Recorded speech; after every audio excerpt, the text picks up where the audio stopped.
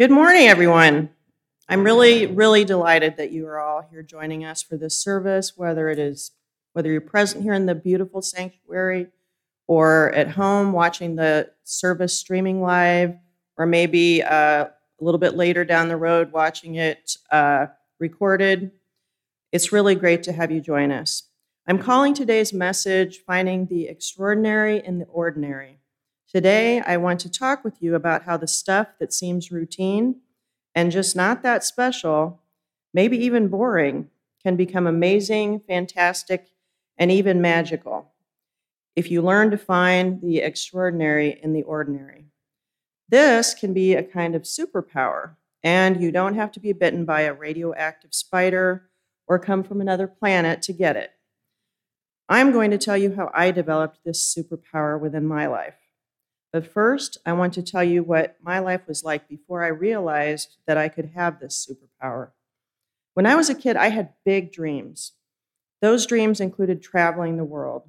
I always had a passion for wall maps, road atlases, and globes. To me, they were much more than mere objects depicting what our country and world looked like. They held possibilities of adventure and excitement and exotic experiences. My mom had a subscription to National Geographic, and I devoured the articles and photos that gave glimpses into faraway places and cultures that were so different from ours. The National Geographic magazines often came with folded up wall maps related to the articles, and Mom always saved those for me. I put many of them up on the walls of my bedroom, and the others I tucked away so I could pull them out from time to time and just gaze at them and dream. It was great. Day after day, I would look at those maps of those exotic places and imagine myself traveling to all of them someday. Someday. But someday never came for the family that I grew up in. I was really fortunate to have two wonderful, loving, hardworking parents, but they just did not have lucrative careers. My mom was a longtime public school teacher, if that tells you anything. So, the reality was that they just could not afford to take my three younger siblings and me on fancy trips around the world. They did provide us with a few wonderful car trips to other parts of the United States, and I'm really thankful for those beautiful memories and grateful to them for all that they did for us. But still, I long to explore the rest of the world. And when I graduated from Bradley and moved out of my parents' house, away from Peoria, I figured it would not be long before I would finally see places beyond the USA. But my life took some unexpected turns, and some of them were wonderful. Eventually, I moved back to Peoria. Soon after that, I met and married Terrence and had two sons, Ross and Owen. I began a new career path in the mental health field, and life marched on. And what about those travel dreams that I've had ever since childhood, literally 50 years? Well, someday still has not arrived. You see, as it turns out, in all of our years together, Terrence and I still have not been able to scrape together enough money to travel outside the Midwest. Mental health issues can be really hard. And I'll be honest, life has been difficult for us in many ways, not just financially. I won't elaborate on those because I have intended this message to be uplifting. Really, I have. And I'll be getting to the uplifting part soon, I promise. But to get to the heart of what I want to share with you, I'm going to need to mention one more thing that is not uplifting at all. I'm pretty sure most of you are aware that our younger son, Owen, died unexpectedly on February 23rd of this year, exactly 4 weeks after his 24th birthday. As you might imagine, this has been the most painful and difficult year of my life. And Owen's death has felt at times like the icing on a giant bitter cake of hardship and struggle that Terrence and I have endured. For years, long before Owen died, I would wonder, when do I get my turn?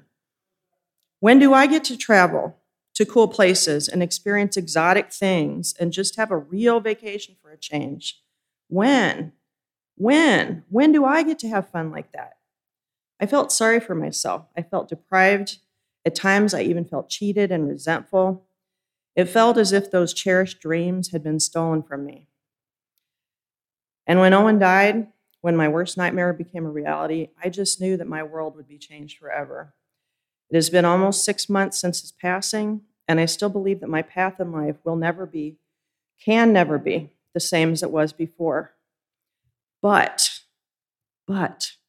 since Owen's death, my superpower has revealed itself to me. And it has taken Owen himself and the way he lived his short life to show me this superpower. I have spent hours and hours thinking about Owen since he died, thinking about who he was and what made him unique and amazing. Many of you were familiar with Owen because of his presence here at services and church events.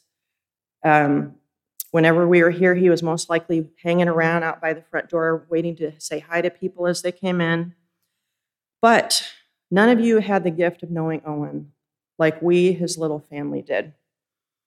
And I bet most of you did not know the extent of Owen's disabilities. The fact is, in addition to his autism, he had some significant developmental challenges.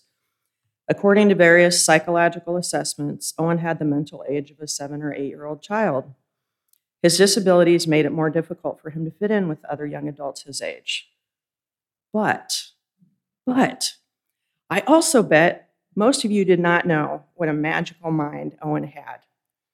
In many ways, he truly did experience life with the mind of a child. He moved through this world with a childlike sense of wonder. He loved to explore. Have you ever noticed how a lot of kids just seem to inclined to explore their surroundings? They're curious and often want to go all over the place, some, for better or worse. It's not always a safe thing, but, they're curious. They want to explore. And then we're curious like that when we're young, and then we grow up and we're taught and trained to rein that in, to rein in the curiosity, because we're supposed to focus on the so-called important stuff like work. But Owen was perpetually curious and loved to explore. Whenever we took him into a store, it didn't matter what kind of store it was. He took delight in looking all around to see what treasures he could find. And if he found just the right Hot Wheels car or a snack item he had been craving, well, I wish that you could have seen the sheer joy on his face and heard the glee in his voice. I want to show you a picture.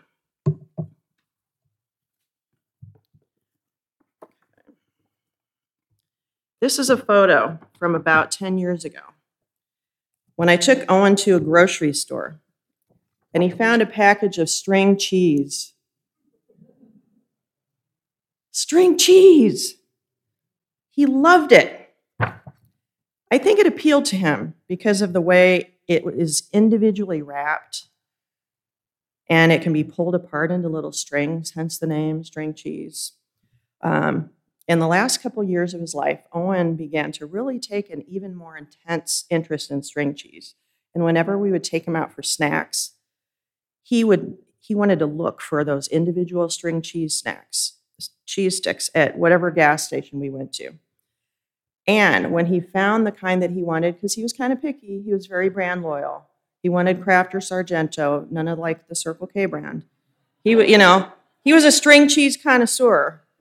But when he found the kind he wanted, he would let out this big, satisfied, like that. He had that approach to life in general. The little things were special to him. The things that we might consider mundane, like a particular brand of root beer, for instance, seemed exciting, even magical to Owen. He'd say stuff like, "They have A&W, Mommy. They have Dad's root beer." He loved root beer. He loved each moment and embraced it. He loved to travel. We didn't go very far with him. I calculated that he never went more than about 475 miles from home in his whole life, but he loved road trips. And whenever we took him on those longer car trips to destinations beyond central Illinois, he really loved looking at the scenery, even if we were just passing silos and cornfields. He'd point and say, "Silos, Mommy, look at all the silos." How many of you get excited about silos? Owen did. Owen said many times, though, that he wanted to travel to various faraway places like California, London, Thailand. He had big dreams, just like I always did, and still do. But he did not wait for those longer trips to happen to soak up every drop of joy from his surroundings and his adventures. That's what we called them, his adventures. Even a trip to the dollar store down the street. He lived for the immediate moments, whatever and wherever they were. And I've realized since Owen died that there are a lot of valuable lessons in the way that he approached life. And he had wisdom and a certain kind of genius, really, for appreciating the simple pleasures. Things like an ice-cold bottle of A&W root beer, which he could chug down in about 20 seconds flat, by the way. A classic muscle car Hot Wheels that he could add to his collection. And a particularly funny episode of SpongeBob where he would just toss his head back and roar, laugh and laugh and laugh. And of course, the magical string cheese sticks. Even more importantly, though, Owen relished every moment with the people he loved, including this beloved UU community. Because Owen packed so much appreciation and joy into each of his life experiences, I believe that he did live his life to the fullest. Despite his challenges, he was a profoundly happy guy. He continually found the extraordinary in the ordinary. Because Owen managed to do that, I was inspired to try it too. So how have I begun to do this in my own life with my various responsibilities at work and home? Well, first of all, I strive to pay more attention with my 5 senses. One author whose work has helped me with this is Gretchen Rubin, Rubin. She has written several books, including The Happiness Project, which I read in 2011. That book describes how she spent a year focusing on a different happiness strategy each month as like a little experiment to see if she'd be happier. This past January, I downloaded her Happier app, and I decided to take on her challenge called Outside 23 and 23. That challenge encourages participants to get outside for at least 23 minutes every day in 2023, hence the name. The Happier app has a photo log feature for that challenge, so every day I can upload a photo I've taken outside that day to help me hold myself accountable. To be honest, with everything that has been going on this year, I've not always felt like even setting foot outside, and I don't necessarily make myself stay out there for the whole 23 minutes. Since I work remotely, it would be really easy for me to just hole up in our home for days on end. But I know that for me, staying indoors all the time is not the healthiest option. So I decided early on in January, even before Owen died, that I was going to give this a go. And I decided I was going to make the challenge work for me, and I would cut myself some slack. It's been a little more difficult following through with this since Owen died, but to be honest, it's been motivating enough to kind of pull me outside, even for just like a quick 30 seconds to snap a photo, just so I can upload it so I don't break my streak.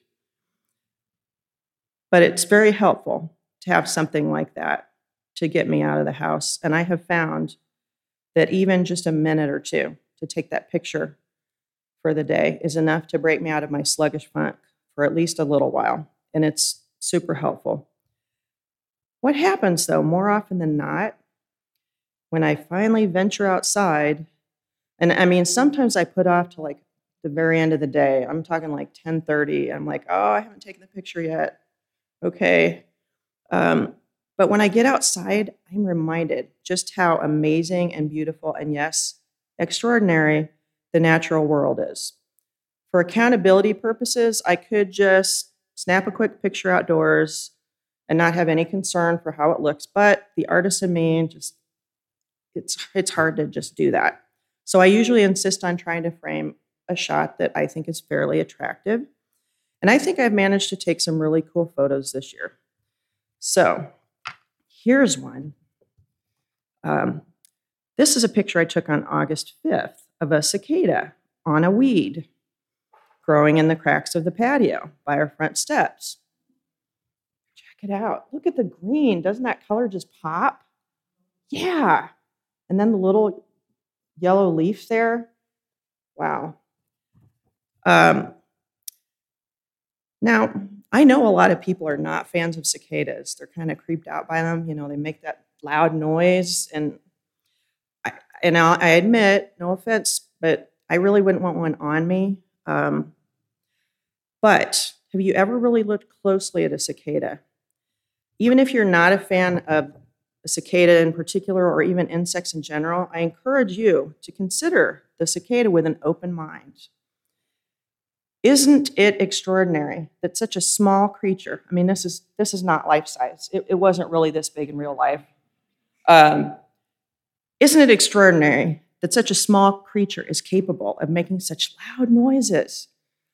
And isn't it extraordinary that these delicate-looking wings that are so thin and you can see through them? Isn't it extraordinary that they are strong enough and sturdy enough to carry the creature through the air? And if you consider this weed that the cicada is sitting on, isn't it extraordinary that this type of weed is so resilient and powerful with such a strong root system that no matter how many times it gets cut down by a weed whacker, it grows right back? I think it's extraordinary. There have been days when I wished it wasn't quite that extraordinary, but it's kind of magical, really. Here's something else extraordinary that I've noticed from taking my daily photos outside. I've got 2 more pictures to show you. Now, these 2 photos show the exact same view. It's my favorite view on our whole, property. It's the exact same view facing northeast from our backyard. Now, this one on the left, that's kind of purplish in the background, I took on Friday morning, August 11th, just 2 days ago, at 6:08 a.m. That's this one, Friday morning, 6:08. This one with the clouds visible, I took yesterday morning, Saturday, August 12th, at 6:10 a.m. And look at the difference. It's just 1 day apart, almost exactly 24 hours different. Same time of day, same place, but the sky looks so dramatically different from this picture to the others. Why is that? Why is it? I'm sure there are a lot of scientists, people in the audience that could explain, and I could have looked it up, but I'm going to remain amazed by the mystery of it all. It's really amazing, extraordinary that our sky can look so many different ways. Nature is magical.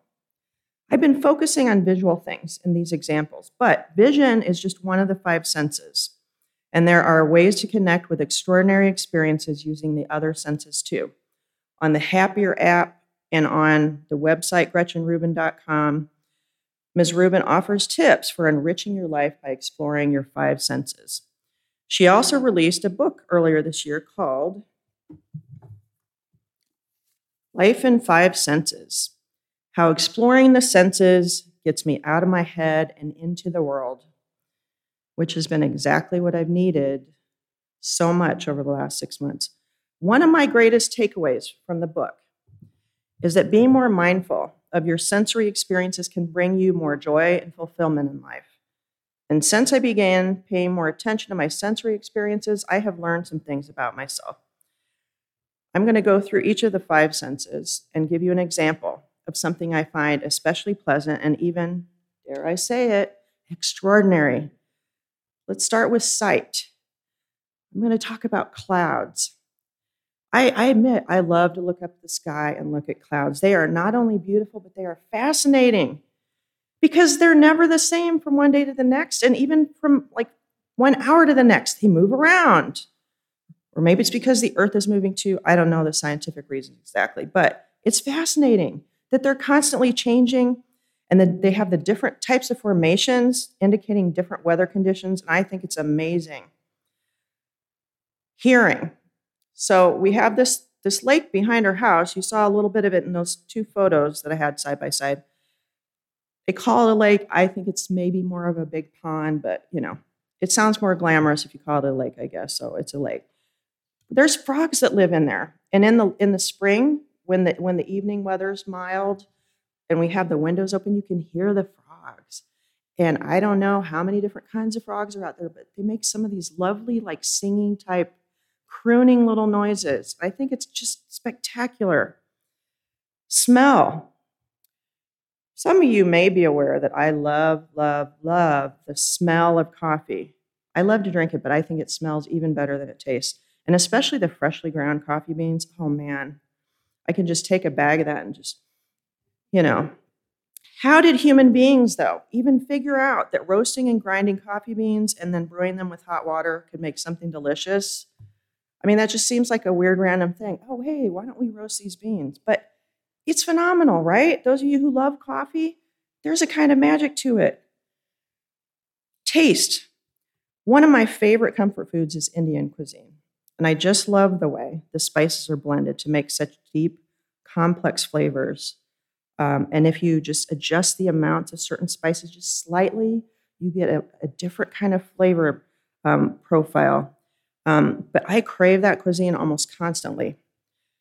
Touch. Not long after Owen died, I decided that I might benefit from having a sort of security blanket, so to speak. So I managed to find one that's in a beautiful, rich shade of purple, which is my favorite color. And the fabric is so soft. It's some kind of microfiber or something, but even after washing, it stays soft.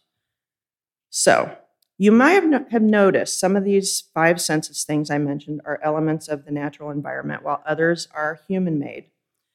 Now, I personally derive an immense amount of joy and spiritual connection from nature. And nature offers endless opportunities for us to experience awe and wonder. But humans and their actions and creations also can be extraordinary.